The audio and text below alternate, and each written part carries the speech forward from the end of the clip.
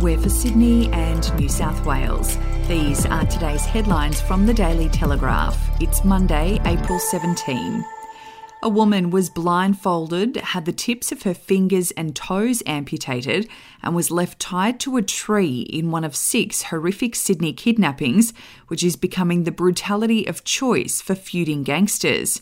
Police have revealed details of 6 alleged kidnappings. 5 out of the 6 victims had fingers and toes removed or mutilated, with graphic photos sent back to family or associates with ransom demands, often asking for millions of dollars. 4 of the abductions were kept secret until after the hostages were safe, and raids carried out by police led to the arrest of 10 people. More arrests are expected. 3 of the abductions, including the 21-year-old female, are believed to be as a result of a crime syndicate trying to recover 65 kilograms of cocaine belonging to them. If you would like to read more on that story today, you can take out a subscription to the Daily Telegraph at dailytelegraph.com.au or download the app at your app store. We'll be back after this.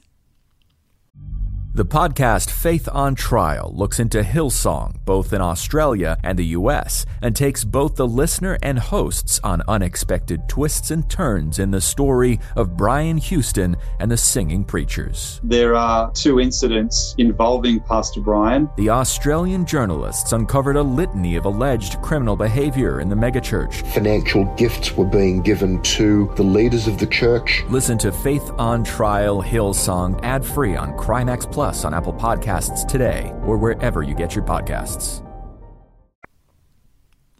The Voice has been the last thing on the minds of remote Northern Territory communities forced to evacuate their homes due to flooding.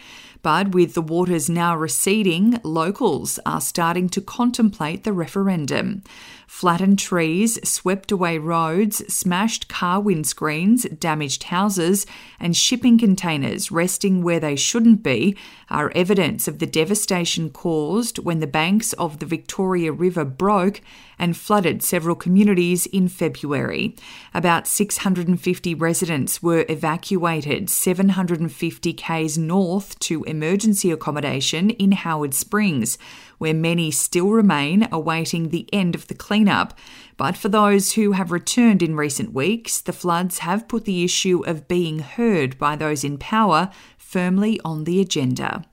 And remember the name Delta Amidzovsky. The 16-year-old from Albion Park has established herself as a world-class hurdler of the future after demolishing Sally Pearson's long-standing Australian under-18 100-metre hurdles record at the Australian Junior Championships in Brisbane. Amidzovsky, who arrived in Brisbane with a lifetime best of 13.42 seconds, clocked an astonishing 13.02 to slash 0.12 seconds off Pearson's time set way back in 2003. Those are your headlines from the Daily Telegraph. For updates and breaking news throughout the day, take out a subscription at dailytelegraph.com.au. We'll have another update for you tomorrow.